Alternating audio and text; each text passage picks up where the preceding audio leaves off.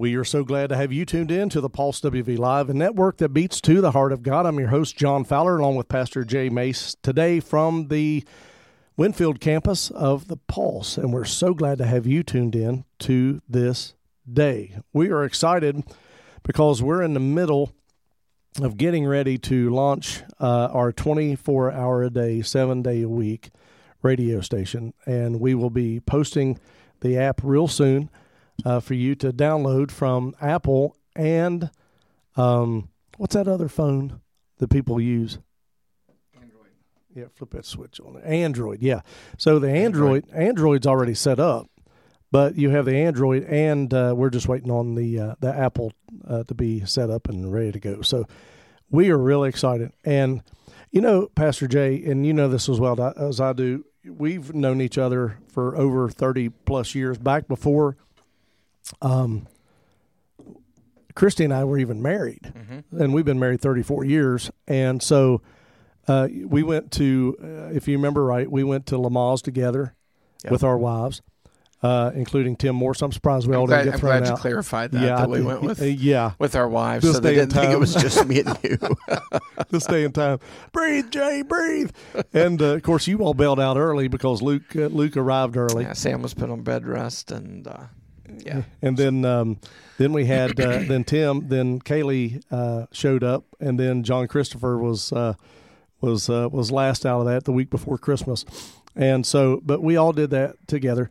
And I said that to say this. I remember you and me sitting on a bus along with Christy. You know, Christy was on there that time too, and we were going local to a gospel sing. I was playing bass for the Lordsmen. Mm-hmm. You were friends with Ray and the family. Yep. And we were so young. We were. I think that was before you even went to the Marines. Yeah, you weren't Probably. even. Yeah, you weren't. Yeah, because I did it backwards. I went to 2 years of college, then went in the Marines. Oh, okay. And then came back and finished. And so we're sitting, and especially you and Christy in these deep conversations years ago. Mm-hmm. And I mean, and then, you know, we have this ministry that we are a part of. Yeah. And those were stepping stones to it, and we never knew it. Never had a clue. Never had a clue. Yeah. And something else is my background was radio. Mm-hmm. Christy's background, radio. Well, and I DJ'd. You DJ'd. When I was at UK. Oh, and you got campus radio. Plus we got Bopper. Yeah. Plus we got John Sandy. You know, John Sandy, that's how I met John Sandy, was in radio. Yeah. And then he introduced me to James Ashworth, and James Ashworth mentored me for years and changed my life. Yep. And so I guess I'm saying all this to say this is that you may think you're out on an island somewhere by yourself, but you're really not, because God will center people around you that may be the ones that will work with you in the future, 30 years down the road. Yeah. You never know. So, I mean, you stop and think. You've pastored country churches. I've pastored country churches. You know, we're more edgy now, and, you know, with the Pulse Church. And having more fun than probably, this is kind of like my wheelhouse.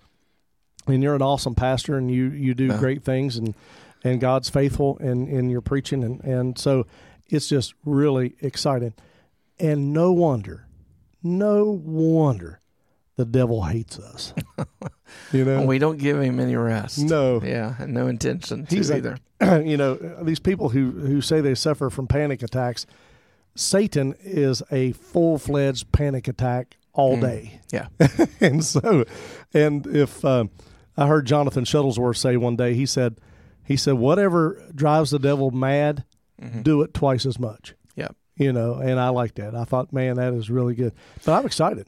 Yeah, talking about that, I know we wanted to get into last week's message, but talking about that, I found, I'm going to find it here so I read it properly and not butcher it by trying to remember it. I found this on, I don't know, Twitter. So what you sent me Facebook yesterday? Or something, yeah. I love it. And I just thought it was phenomenal, and I love the way people... I love quotes. If you know me, you know I love quotes, and I have stickums of things all over the place until I memorize it. But it says, if you minister from your flesh, you will never reach someone's spirit. And isn't that ultimately what we're called to do? Yeah. And I don't think I've ever heard someone say it in that context before. You know, I've heard people say, your soul needs Jesus and things like that. But as ministers, right, we're called to be ministers of reconciliation, right? That's Scripture. And who are we reconciling? Of course, we're trying to reconcile man, but ultimately we're trying to reconcile man to God. Right. Right? So it means that we have to appeal to them on a spiritual level. That's good. For them to grasp spiritual things, and for them to grasp God and His love for them. You know, man can't be saved unless they are drawn of what? The Spirit. Spirit, yeah. You know, God's Spirit and their spirit have to have a moment. And so I love that. If you minister from your flesh, you will never reach someone's spirit. Until you allow God to break you, flesh will strive to change flesh. And it goes on to say, brokenness before God and brokenness for those who are hurting. Allow God's Spirit to come upon you for service, and then He gets all of the glory. Amen. Right? And I think, and people think, I've been called jealous and all kinds of stupid things because I say things like this. But I think we live in this day and age where we tell good people, right, to go to seminary, to learn how to be a preacher. Right. Right? And they go and they, quote unquote, learn how to be a preacher. Right. But maybe have never been called. Wow. Right? Yeah. And not saying that God doesn't move through them and on them, because God's word does not return to Him void, but maybe they don't have that spiritual anointing to touch someone's spirit. Right. Right? And man, what an overwhelming realization. That's good. When we understand that when Jesus says to follow after me, and it seems like this comes up in everything lately, but to come after me, to follow after me, to do what I do, deny yourself, right? Crush yourself, right? And take up death. We talked about this last week. Yeah. Take up death. Take up your cross. The cross was known as a symbol of death, and take up your cross and follow me. Right. And so I just randomly ran across this, and I'm not on Facebook nearly as much. If I'm on Facebook, I'm either posting something about Jesus, something about coffee, or something about my family, or something that I think is hilariously funny that nobody laughs at. So that's pretty much what you get from me on Facebook. And I'm just posting sermons and music and all this other stuff. So I don't know if it was Facebook or I don't know if it's Twitter, because I do follow some people on Twitter and different things, and because I find my way to good things that way. And social media is what you make it. If you want to make it garbage, it'll be garbage. If you want to make it good and only follow and see good stuff, you can absolutely control that. But I came across that yesterday, and I was just like, man, that's phenomenal. That's a phenomenal quote right there that we all need to keep in perspective. So, do you think that somebody, one of the topics that you had talked about in your sermon on Sunday, and I just sat there and wrote it down, and then I looked at it. Struggling with sin means that you have all the world that you want. And I thought about that. Now, you didn't say it like that. Okay, I was trying to remember. Yeah, okay. you didn't say it like that. But you said struggling with sin, and then I wrote down means that you have all the world that you want. And I thought about that. I thought, wow, how that is. And people are constantly, and you'll hear this as well as I do, they'll say, how you doing today? Yeah, oh, I'm just struggling. Struggling. And in life, sure you can, and I don't want to belittle or say that you're not saved if you struggle, or everyone's dealing with something, within their life.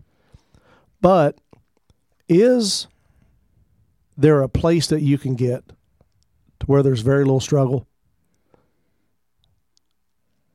I think it goes back to dying. The more we die, yeah, and I think that's the key. And right? I'll be right back. But I feel left out here, so I'll be right back. You keep talking. I'll be right back. Just 1 minute. Okay. Yeah, I just feel kind of left out. So. Kind of left. Oh, I know what you're going to do. Okay. So. Yeah, he kind of freaked me out, everyone. Hey, hi, everyone. Sorry, he kind of freaked me out when he left because I don't know how to control any of this stuff. But, yeah, I think we can reach a place where we're not emotionally and mentally tapped into the struggle. And, to where we're abiding spiritually, and much better, where we're abiding spiritually and being drawn into a realm where we're thinking on Jesus, where we're thinking on ministry, where we're thinking on, how to best deliver people from their struggle, right? And I think it is every bit of that crushing, because if we're not crushed, right, if we haven't come to that place, and for some people to get crushed, man, you got to go through the hounds of hell to get crushed and everything else, because you hold on so much to the flesh. And, for me, that was kind of what this was all about. And I don't think I've had nearly the emotional and mental struggle that a lot of people have, simply because I knew I grew up in it, right? I grew up in church. I was one of those kids that I was there every single time that the doors were open, no matter what the service was.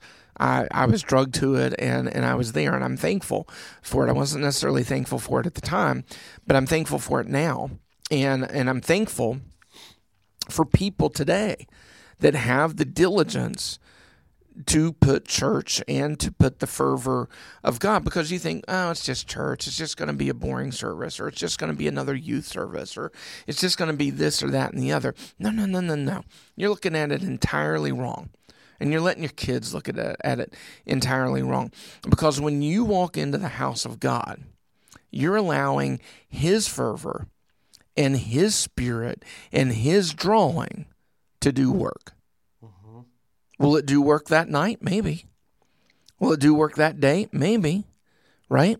But it might be 10 years from now that a seed is planted that is used to draw your home, to draw your friend, to draw your kid, to draw yourself out of a pit. Mm-hmm. And if you're not subject to that now, then it's not gonna take root in you later. And so I was one of those kids. So I knew what this was, and I was clearly called to it. I was in boot camp at Parris Island, right? And I say this all the time, but I mean it. It's not just a ritual saying for me. I really mean this. I was in Parris Island Marine Corps boot camp, and I was waking up dreaming of being in the pulpit, wow, preaching. Mm-hmm. And you don't get a whole lot of rest there anyway, right? Mental, physical, anything. And then to be dreaming of preaching and waking up in that, God, I don't have time to deal with this right now kind of place. And so that's where He called me to preach. Right. Was in boot camp. Well, what was happening to me in boot camp? I was getting crushed. Yeah.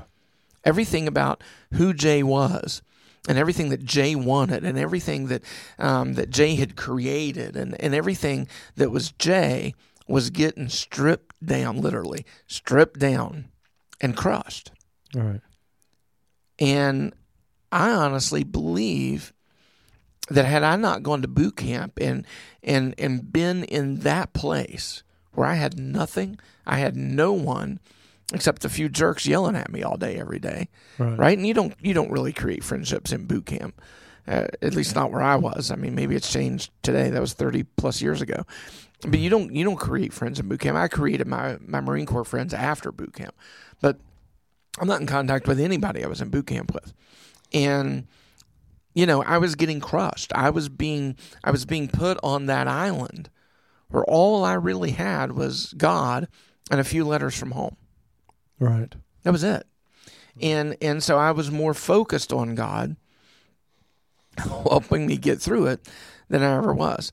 And this is when he began speaking to me. So you were at a good place spiritually when you were in boot camp? No, I wasn't. I'd rededicated my life. Oh, okay. But I didn't have it all together. By no means, right? I was, I rededicated my life about 2 weeks before I left and went, because I knew I needed Jesus at boot camp, right? Mm-hmm. And that's kind of where it was. I'm not even sure that it was a spiritual awakening for me at that moment. It was just a realization of, I'm going to need Jesus. I better fix all this. Right. Now, I'm not saying that the redemption wasn't real. I'm just saying that I didn't have my head right yet. Okay. And so God put me in a place, and you can say, well, God didn't do that, you did that. Well, however it worked out, God took advantage of that place to begin to show me what his plan was. Right? And I was subject to him. I was in a place where I needed his help. All right. So, it scared me to death. No way. I'm not going to be that guy. Mm-hmm. So, and the thing about boot camp, they strip you down and then they build you up, mm-hmm. Into this overbearingly cocky, I can take on the world.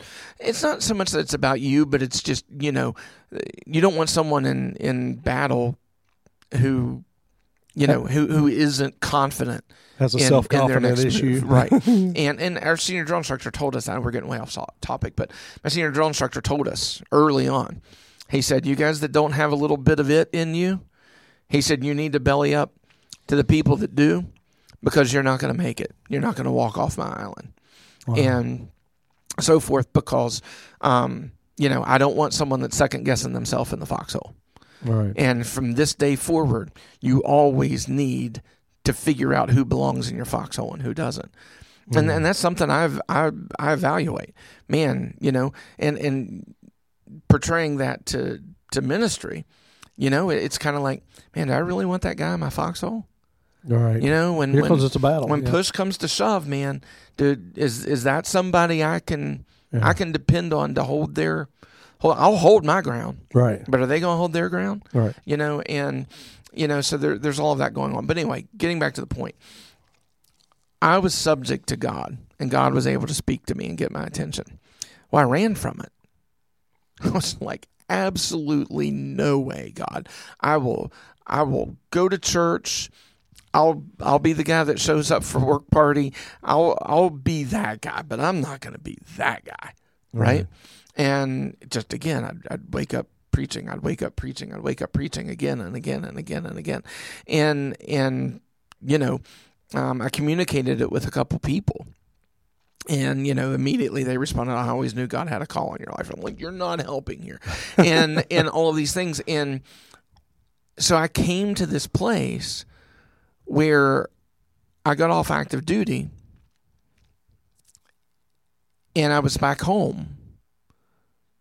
And it was real. And I had to do something about it. I mean, it was easy to hide while I was in the military, right. Because I had a lot of things going on, a lot of places to go and everything else. And so I hid. And I got introduced to a lot of stuff that I'd never really been introduced to in life, because I lived in a really good spiritual family. And so I was just not around a lot of stuff. How long were you in the military? For 4 years. 4 years. And then came out in the reserves. But, so it was easy for me to hide from what God was doing in my life in all of those environments, right? And, it's like I always knew. And so I really came to this place was I'm going to make him change his mind, right? And so I dove into sin with everything in me. Drugs is about the only thing I didn't do, right? But I dove into sin because I felt like I could disqualify myself and God wouldn't want me. But what I found out through all of it, and this gets back to your question, Sure. what I found out through all of that was when I was crushed and I was broken, and inside I was just a crumbling human being, because I knew who I was. God had showed me who I was. I knew who I was. I knew who I was meant to be. All right. But the flesh didn't want it. Mm-hmm. And I had to figure that out. So when I fell on my knees at my bedside and I prayed, in that prayer, I knew it all ends here. The sex, the alcohol, the attitude, the fighting, the mindset, all of the things I've made myself to be to run away from this. Mm-hmm. It all has to end here. Jay has to die. It has to end here, because I can't carry that into what you're asking me to do. Wow. and do it well. And you know, that teaching, that comes from growing up in it. Mm-hmm. Right? That wasn't just a momentary, all of a sudden I got this figured out thing. No, I had grown up in it and knew what it meant. And so at that moment at my bedside, I was determined. God, if you want me to preach, it was a silent prayer. Let someone ask me to preach. You know the story. William Lane asked me like 3 days later to preach the next Sunday night. Like, are you kidding me?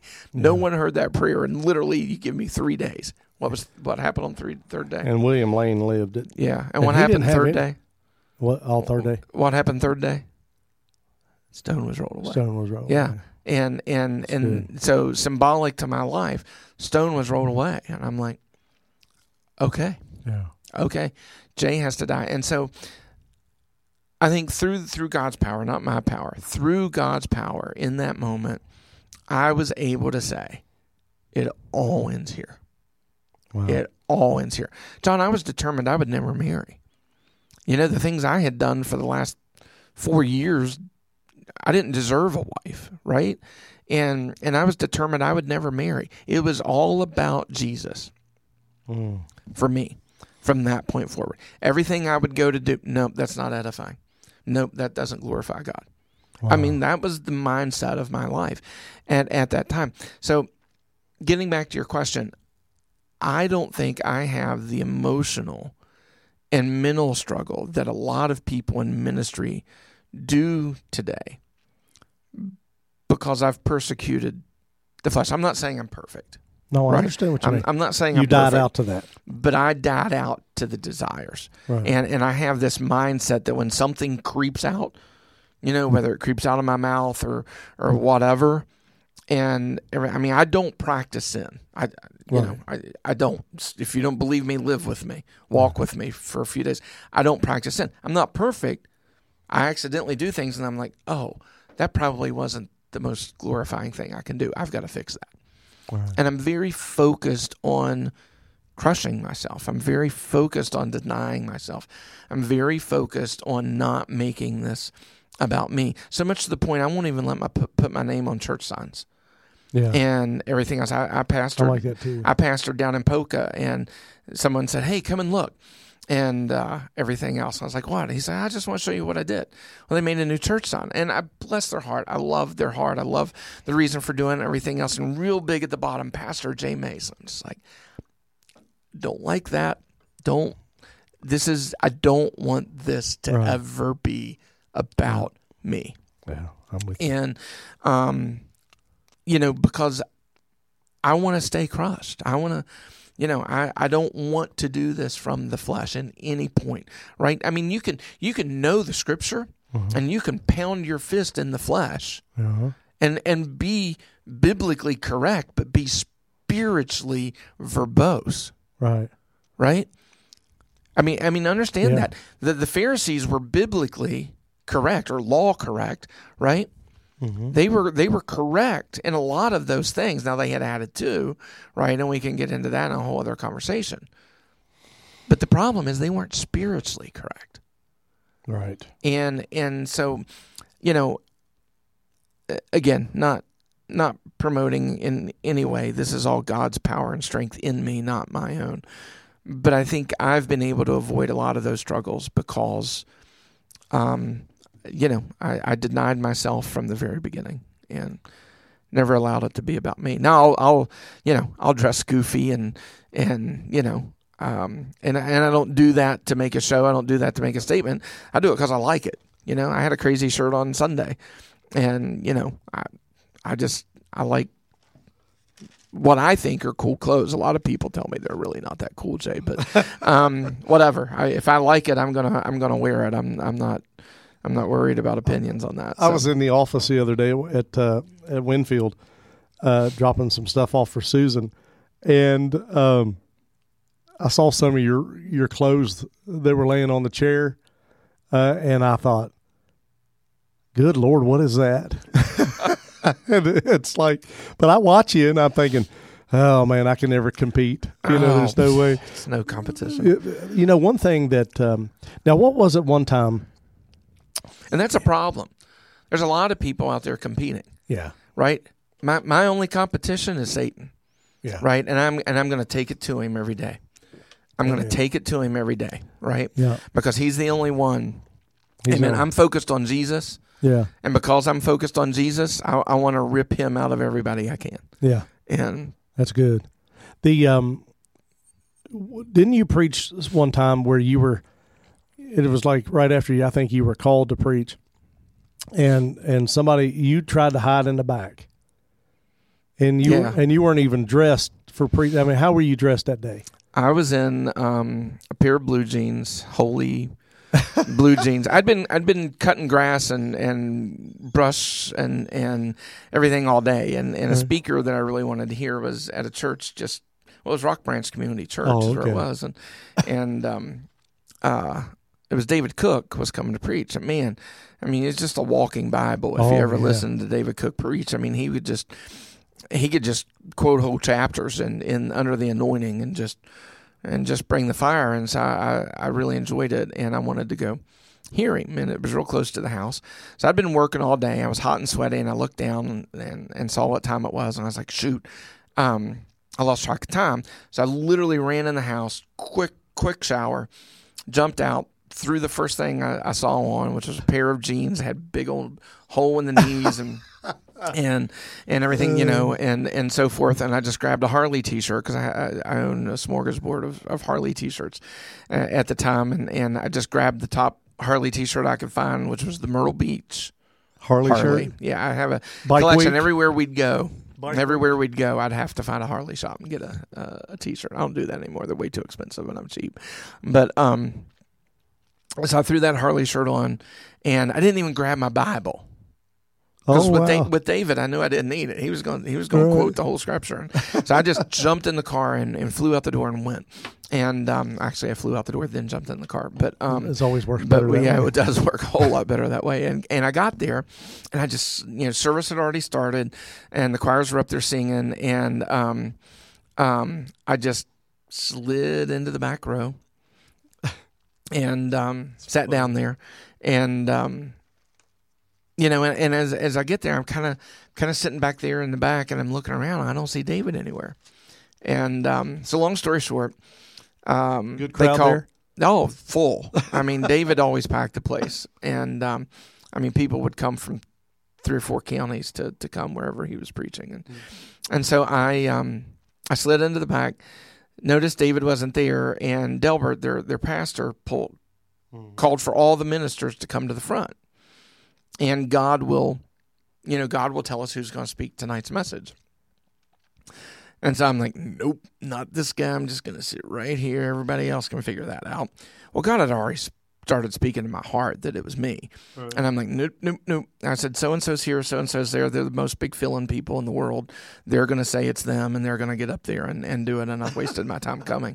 So I'm kind of sitting there processing all of this in my head, thinking I'm not going up there, and they had already gotten up there, and everyone's straightening their tie and looking just right, and everything else like that. And Delbert's just a wonderful human being, and Delbert says, "Didn't I see Brother Jay Mace come in?" I'm like, "Dang, quiet." I'm like, are you kidding me? And so I just kind of lifted. He said, come on up here, Brother Jay. I'm like, daggone it. and so I go up and I joined the prayer, and I knew that it was me. And here I am, Harley T-shirt, Holy Blue jeans. Not that there's anything sacrilegious about Harley Davidsons. I don't want anybody to get the wrong idea of what I'm saying. But it just, I didn't look the part, because back then it was suit and tie, the whole bit, right? And so forth. And so, like, right before we prayed, Delbert winks at me. So Delbert knows too. God's already talking to Delbert. Right. So I'm just like, come on, are you kidding me? And funny. So the whole time we're praying, God's telling me when I'm going to preach. I'm not even praying. But you didn't get this at the house. I didn't get this at the house. I had no idea. I was focused on my work.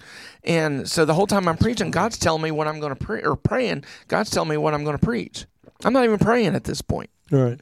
Because I'm listening. I'm downloading from God what he wants me to do. Right. And I'm still thinking to myself, nah, so-and-so's going to say it's him. This is a great opportunity for him. He's going to jump all over that.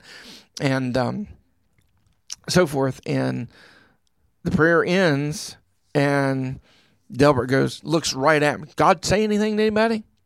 Looking right at you. Looking right at me. And so that made everyone else look at me. and I'm just like, yeah, it's me. It's me. And, I saw those other guys snarl up their nose, and everything else.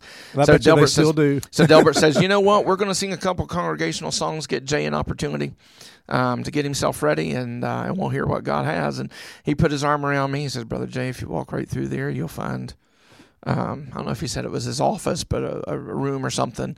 You'll find Bibles and everything in there. He said, just when you're ready, come on out, and we'll get started. And I'm like, okay. Preached heaven down, did you? And man, powerful. Altars were full. Yeah. It's just amazing what God will do when you're not the point, and you're not the reason, and you're not the spotlight. And that was a spiritual Kodak moment for me. Yeah. Suit and tie didn't mean crap. Didn't mean anything. I think you started this whole trend around the world. That was you who did it. Yeah. So I've just never been that person. I've worn Steeler jerseys in the pulpit before, because I'm just going to throw that on and go. And people snarl their nose up, but that's all. It is what it is. Before we get into John chapter 6, I got to tell you a quick story. So, this moped binge that I've been on. To buy a moped. And it's not one of those little dorky looking mopeds that people, it's nice. It's got fancy stuff on it, and I think it's going to be fun. So I had lunch with a buddy of mine the other day who has a couple motorcycles, and I know nothing about this stuff. I'm learning, airplanes and cars I'm good with, but I don't know nothing about motorcycles. And if my mom was alive today, she would be all over me about it. So, but anyway, I thought, I got to have a helmet, So my buddy, I said, man, where can I get a helmet? He said, well, there's a Harley Davidson place down, in Spring Hill, South Charleston. Let's go down there. So we went down there. And so you walk in, some of the nicest guys down there. I mean, some of the nicest guys. Oh, yeah, absolutely. I mean, but, I walk in, and so I go in, I say, and here's how I said it. I said, I need a helmet for my bike.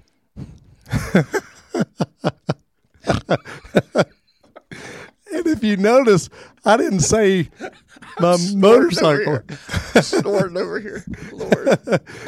I put the camera on you. Stay on there. So I said, I need a camera. I need a helmet for my bike.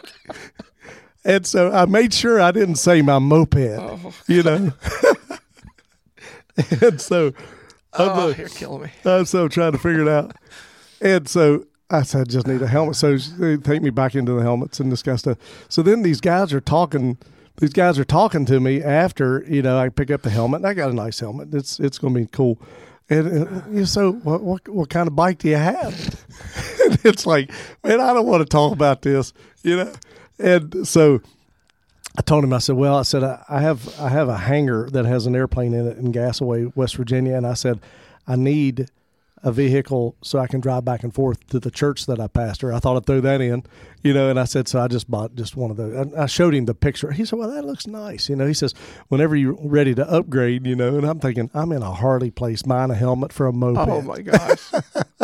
I felt like, it's like, this is so wrong. But I thought of that when you said Harley, but they were very nice and very respectful. Hey, I'll tell you what, biker guys are some of the best dudes on the face of the earth. My only advice is just don't be stupid. No, they're gonna treat you with respect, and well, they're gonna protect you. Yeah, and I mean, there's a few bad seeds out there, as there everywhere is with anything, but there's bad seeds in the church. But biker guys are great. So they ended up, just one quick thing, and then we'll get back into it. So they invited us, me and my buddy, to this luncheon, this dinner that they do. For my bike. Yeah. Oh, I'm still dying. So he said, well, we're having a dinner tomorrow night, up in Canal City, and won't you guys show up? And I told James, I said, I'm not going to that dinner. And he said, why? And I said, I have a moped. I said, I'm not going to go in there like I'm some good biker, guy. But anyway, I thought you would like that story. That's hilarious. I'm dying. 70 miles to the gallon. You can't beat it. I've had the same thoughts before. I've just not pulled the trigger. But you better be careful. I may buy you one. I may buy you one, and you and I go down to Harley and get you a helmet. Get our chaps on. That's go so for a Sunday drive. That's a hoot with our wives on the back. That's so funny. So, what's your take on John? If we can ever get this back, John chapter 6, because this is where you were preaching, starting at verse 22. What's Jesus saying in here to the people that you brought out in the sermon? A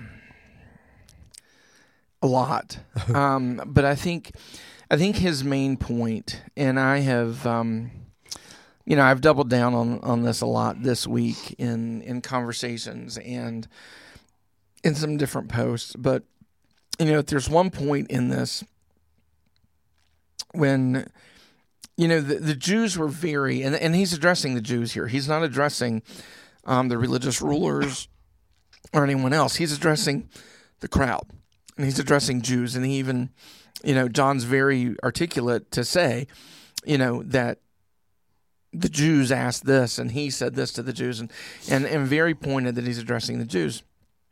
And something that you find about the Jewish religion is they're very traditional and they're very orthodox in remembering all of the things where God moved.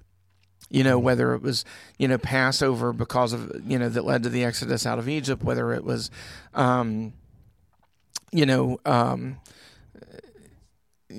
manna in the desert, all of these great moves of God that had gotten them to life. And even though they were whining and crying and murmuring in the desert, the generations after that, all they remember is the story. They don't remember the whining and crying and complaining that kept that generation from coming into the promised land. All they remember is the stories they were told that God fed us every day. God fed us manna and everything else.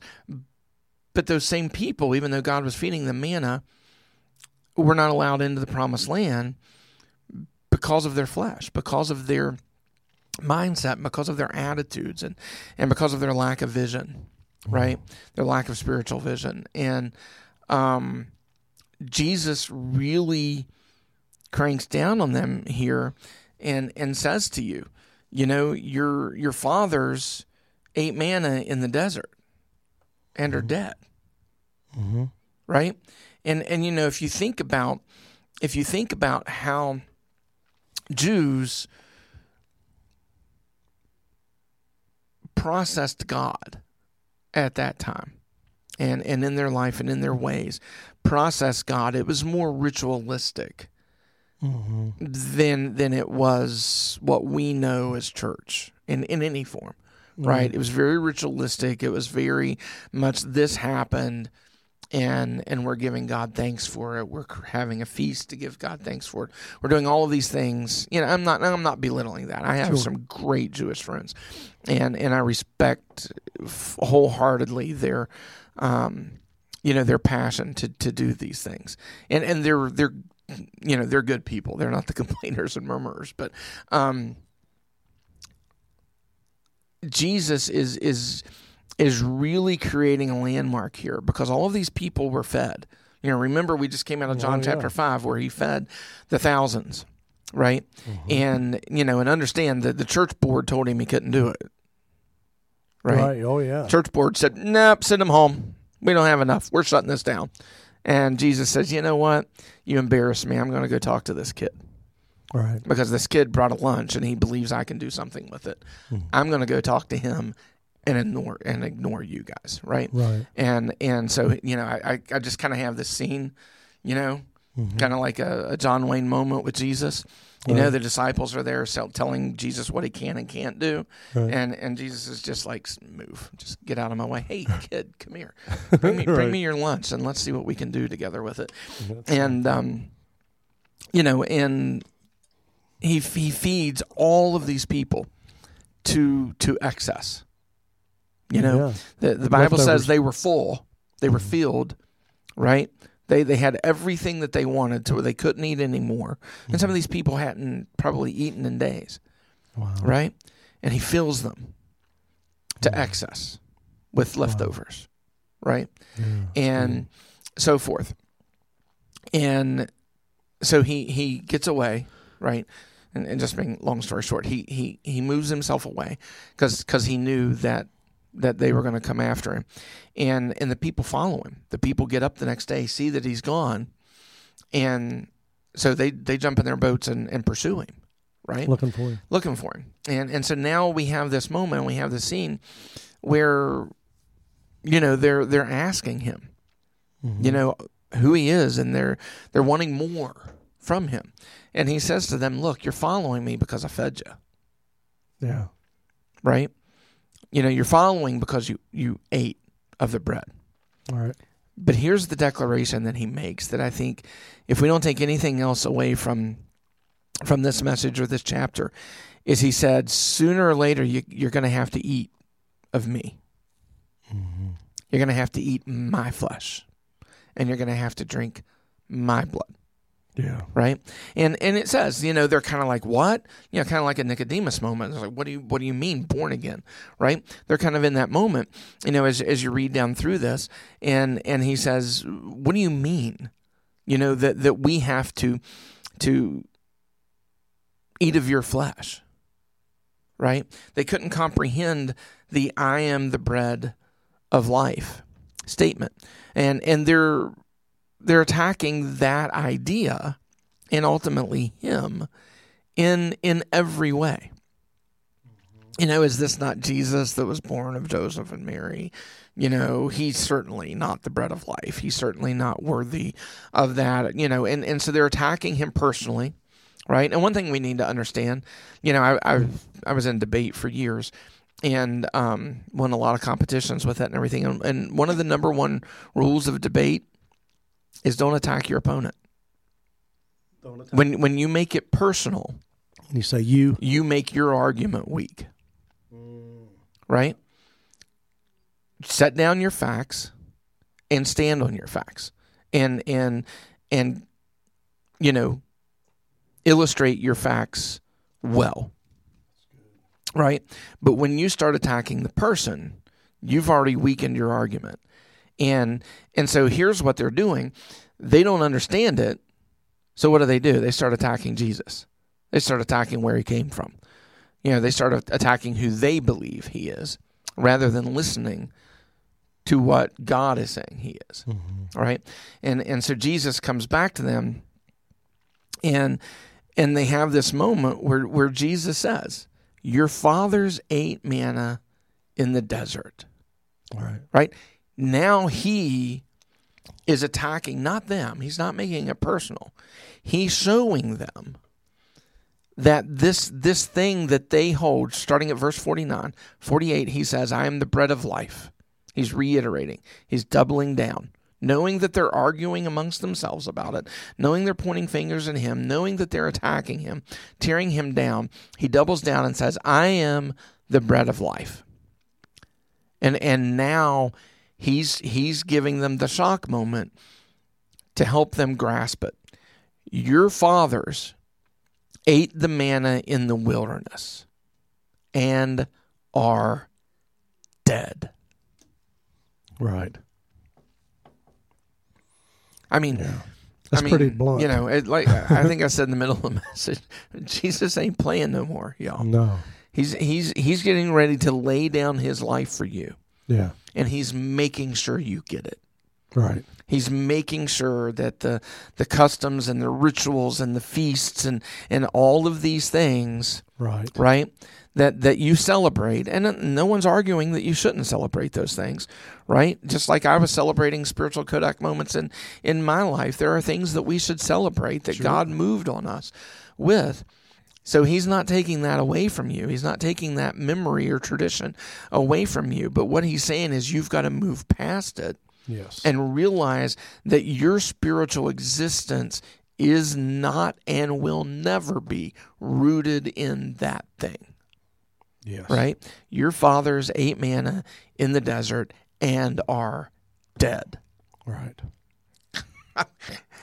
You know, maybe I know the end of the story, so it's easier for me to take the gut punch on that. But man, that was a gut punch from Jesus. Yes. Right? He is punching them all in the gut and saying, I am what you should seek. And he goes on to say in verse 53, verily, truly, I'm in the NIV. I don't know how Bible Gateway got me in the NIV and I don't like it, but I'm not against translations, but I despise the NIV. Thank you very much. But verse 53 says, verily, truly, I tell you, unless you eat of my flesh and drink of my blood, you have no life. Right? And I think what Jesus is saying to all of us there, and there's a lot of stuff here. I mean, there's a lot of things we covered. There was even a lot of things when I was outlining the message that I was just like, okay, I can't go down that rabbit hole. I can't go down that rabbit hole. I can't go down that rabbit hole. These are my 3 points, and this is where I'm staying. But he is telling us that who he is and what he is and what he does and how he examples all of us, or examples all of it to us, is meat for us. It is the bread of life for us. Right? So every teaching, the things written aforetime were written for our learning, not necessarily our doing, right? Some of the things, yes, some of the things, no. But all of the things written aforetime were written for our learning. Jesus is saying to us that we should be eating of his example. Why? Because he is the culmination of all of the things that were and all of the things that are to come. He is the Alpha. He is the Omega. He's the beginning. He's the end. He is the all in all. Yes. And if there is something that we need to eat of and drink of and make our life attuned to, it's him. Yes. And only him. Because everything else, even good stuff, everything else we can eat from and die. But if we eat of him, if we make him our presence and we make him our existence and we make him our motivation, yes, then we have life. Let me ask you a question. One of the things that I've seen, I preached this message last week about you'll never thirst again. Okay, he said, if you drink of this water, you'll never thirst again. He said, inside of you, there will be a spring of living water and a well. Okay, that's what's inside of us. Yep. Okay. Well, now I'm on a quest here on verse 35 of John chapter 6. He says, I am the bread of life. he that cometh to me shall never hunger. Okay, in the other scripture I read, he said, you'll never thirst. Now he's saying, you'll never hunger. Mm-hmm. And he that believeth on me shall never thirst. And it just, I'm sitting here reading this while you're talking, and I'm thinking, wow, that just is part 2 of the message that I preached last week. Yeah. But if he says that you'll never thirst again if you drink from me, and he's saying that he's the bread of life, and if you, he says here, he says that I am the bread of life, and he that cometh to me shall never hunger. So what seems to be the problem? Why are people starving to death spiritually, and why are people dehydrated spiritually when there's no reason for it? Well, and Jesus was one of the greatest ever at object lessons. Yeah. You know, the woman at the well, which is what you're talking about. Yeah. The woman at the well had come to fill her pots. Yes. And take back into town.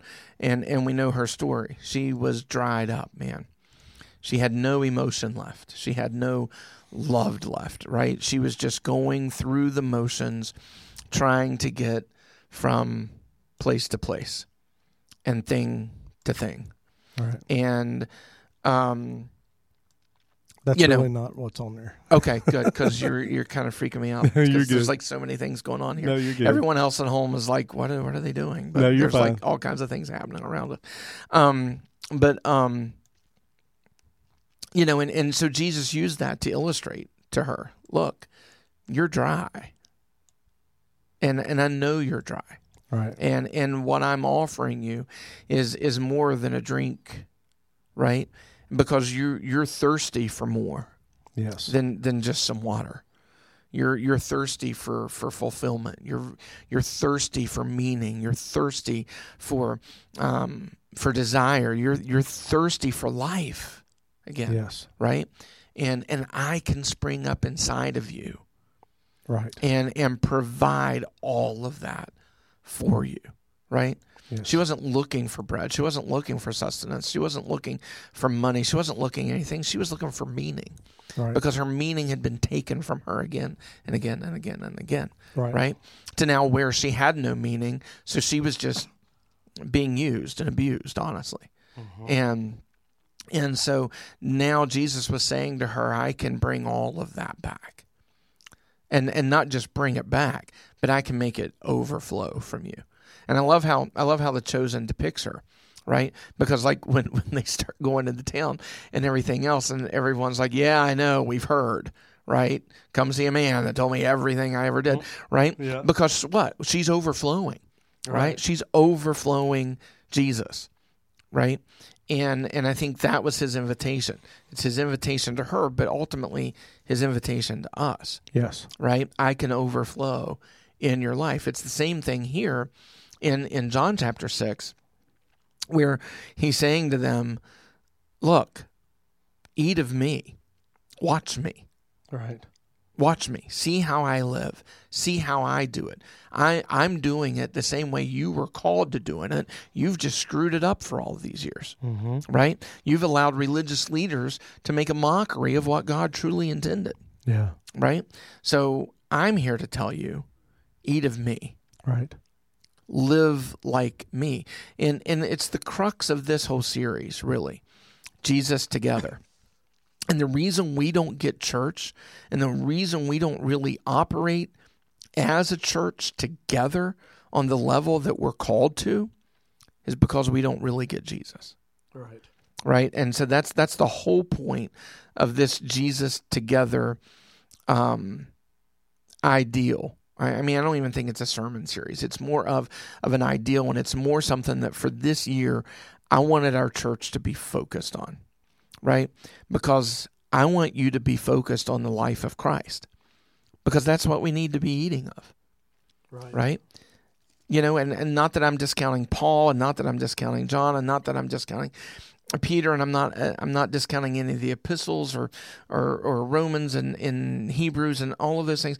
I'm not discounting any of the New Testament when I say this, But when we read those things, we have to read those things understanding that the men writing them were eating of Jesus's flesh and drinking of Jesus's blood. Right. If we don't get that, we don't understand Right. what they're telling us to do and how they're telling us to live, because it's all a culmination of what they experienced Right. eating and drinking Jesus Christ. And I don't think that the scripture, and I think you'll agree with me here, he's not talking fleshly here in this verse. He says, I am the bread of life, and he that cometh to me shall not hunger, but shall believe and shall never thirst. He throws that thirst back in there again.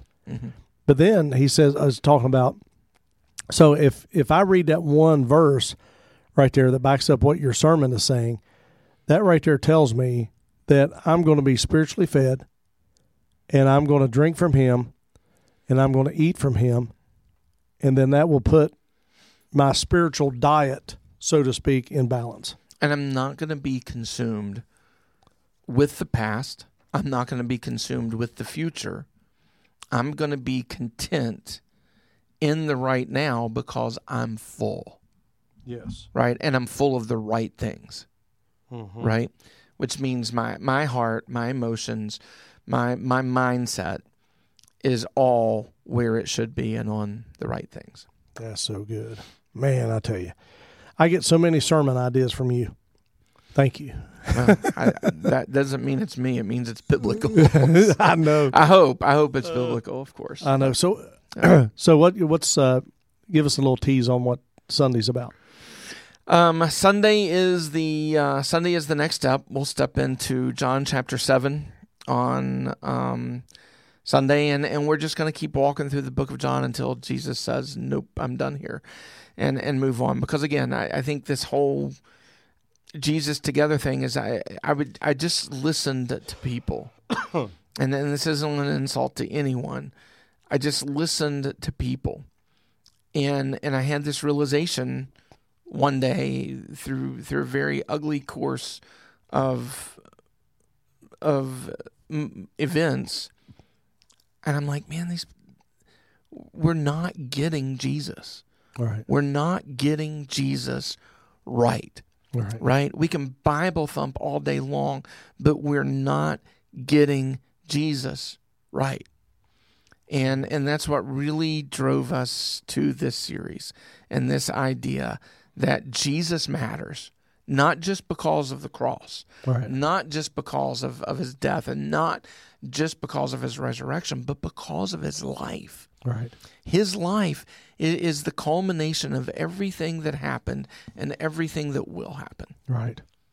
And how we're to live in it and how we're to live through it. That's so good. And if we don't get Jesus right, we can't get any of it right. Right. And so the whole idea of this series is to get us to Acts chapter 2. If you remember, the first sermon of the series was Acts chapter 2. Right. And I told him, we're never going to get there together. Yeah. If we don't get Jesus right. Yeah. We have to get Jesus right. Everything else, I said this in one of my sermons, is everything else is minutia. Right? It's everything else is truly meaningless if we don't get Jesus right. Right. And so that's our point. So we're going to keep walking through John. We're going to keep looking at the life of Jesus and making that the point. I like that what you said was we don't get to Pentecost individually. No, it's like we can't do life our way. And I love that. Got to persecute the flesh. I'm a fan, man. God's using you in this series, and I just absolutely love it. And God's doing some faithful things. When you started the Winfield campus, one of the things that you always... I didn't start that. I was against it. that was a God thing. It is a God thing. When you came on board, should I say, one of the things that you concentrate on big is the kids. Yes. Kids and family. Yeah. And so... and that's biblical too. It goes back to Jesus on the shore Yeah. With Peter, Peter, do you love me? Mm-hmm. Right? And yea, Lord, you know that I do. Feed my lambs. Yeah. Yeah, he did go on to say, feed my sheep. But the first thing out of Jesus' lips were, feed my lambs. Yes. And if we're not starting with our kids, man, Yeah. if the kids aren't the focus, and if they're not the main point, then every point after that is meaningless. Yeah. And so it's about the kids. And we're thankful to have a lot. We have a lot of kids. And man, it just, it's why we cheer them on every Sunday when we dismiss Gospel Quest and everything else, because it matters. It matters. Sorry.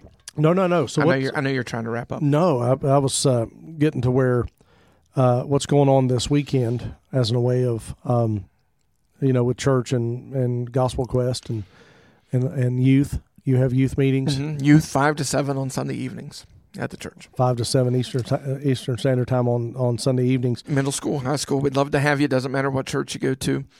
If you have a desire, if your kid has a desire to be under the fervor of the Lord, then they're welcome there. Tell us a little bit about the food bank.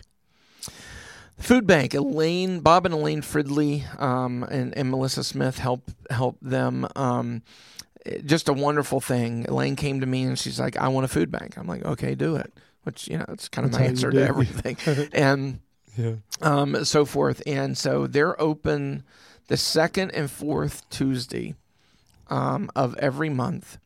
And they accept donations from the church, from the community. I mean, we had a guy show up a couple Saturdays ago and just drop off $300 worth of food. Wow. And everything else for them to put it in there. We're working right now. If you've seen the cheerleading camp that the Little League cheerleaders in Winfield are putting on, they're doing that, and they're doing a food drive as part of that, and all of that's getting donated to the church. The Midget League football in Winfield does a can drive. That's going to be donated back to the church. And so it's something that has reached the community. And something that the community is involved in. And that's what's the most exciting thing about it is, yes, the church is doing a lot, and Elaine and Bob work tirelessly to make it everything that it's become. And it's because of them and their heart and their vision for it that it's been successful. But we feed anywhere from, I don't say we feed, we provide food for anywhere from 8 to, I think, as many as 17, 18 at some of those Tuesday offerings. There are literally sometimes the church provides money every month for that, in addition to what the community and the congregants bring in to that, just to make sure that they always have something. And, between the church and individuals and in the community, man, we're touching lives. We're feeding people that otherwise aren't being fed, and trying to embody what chapter 6 is telling us here, and to live a life of Christ. Don't send them home, man. Feed them. The church board said send them home, and Jesus said nope, not gonna. Yeah. And he fed them. So and again, all of that is Bob and Elaine and Melissa. They do all of the work. My hands are rarely in it, and just proud of them and everything that God's doing through them in it. It's an awesome thing to be a part. What I had this idea while we were talking here. I wanted to promote this because this is part of you too. Yeah, absolutely. Because you have, and that's so small. Let me hold on a minute. Let me make it a little bit bigger on my page here so I could see. Okay, so coming up tomorrow night, this is in West Virginia, April the 22nd at 6 p.m. at Mount Pleasant Baptist Church, which is in Elkview, West Virginia.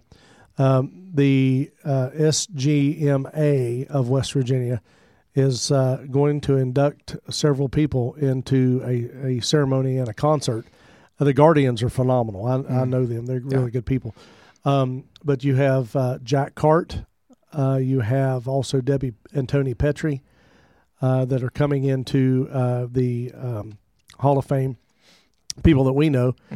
Clarence Moore. Also, Tom Parsons, is coming in. So that's Squires. J.D. Kuntz too, right?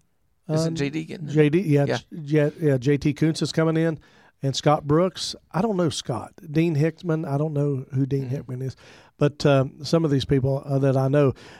So we want to encourage you to be a part of this. If you want to go, it's free admission. All the sponsors are on there as well. And I just thought, because Pastor Jay and I are affiliated with Debbie and Tony Petrie, as well as Jack Cart and several of them who were with the Lordsmen over the years. So I'm proud of them, and I think it's pretty awesome. Yeah. No one deserves it more. Yeah. The Petries and the Carts have worked really hard for years, ministering in revivals and church services, all over the country, or at least the eastern side of the U.S. And just done a phenomenal job and have the best hearts. Yeah. And everything, and endured a lot, and endured a whole lot. And I don't think there's anyone more deserving than those guys. And so I'm gonna try to go to that tomorrow night. Yeah. I wish I had known sooner, or I would have liked to have been there, but I'm committed. So I do want to thank you. Give him my love and kiss on the cheek from me. I want to tell everyone that's watching to save the date for August 18th. That's a Friday evening, Saturday the 19th, and Sunday morning the 20th. The Pulse Winfield will be hosting our first conference. Can't give all of the details yet. We'll have an event page, and we'll have everything set up for that very soon. But it's for everyone. It's it's relational it's going to be relational in every way, as far as our earthly relationships are concerned, whether that be in marriage, whether that be in dating, whether that be, just in our relationships, like mine and yours. It can be applied to all of that. And it's all rooted and founded in what God is doing. So we're super excited about that, and to have the opportunity of it. It was born out of the Ignite conference that we just attended, and it was a session that you and I, John, went to, and I was just blown away. Very good one. By that presentation, and so we've been pursuing this, and finally able to dot the I's and cross the T's this week, and to get it scheduled. So. And you and I weren't going to that one. You were headed one place, I was headed another. And then I saw you going in there, and I thought, well, I'll just go with him. So, and it's like, we could have missed that. Yeah. And man, I'm so glad we were there. Oh man, me too. Because it was just an awesome thing. Me too. It was a God thing. No doubt about it. Well, let me tell you something. Being a part of this ministry, God is faithful, and we're so thankful for you partnering with us. You can text the word Pulse to 1-304-244-3187, or you can go to our website, thepulsewv.com, thepulsechurch.com, and give through PayPal, or mail your love gift to P.O. Box 561 Eleanor, Eleanor, West Virginia 25070. So we pray you have a great day. Thanks for joining us for the Pulse WV Live. Come on, Pastor Jan, we'll show you my bike. Have a great day, everybody.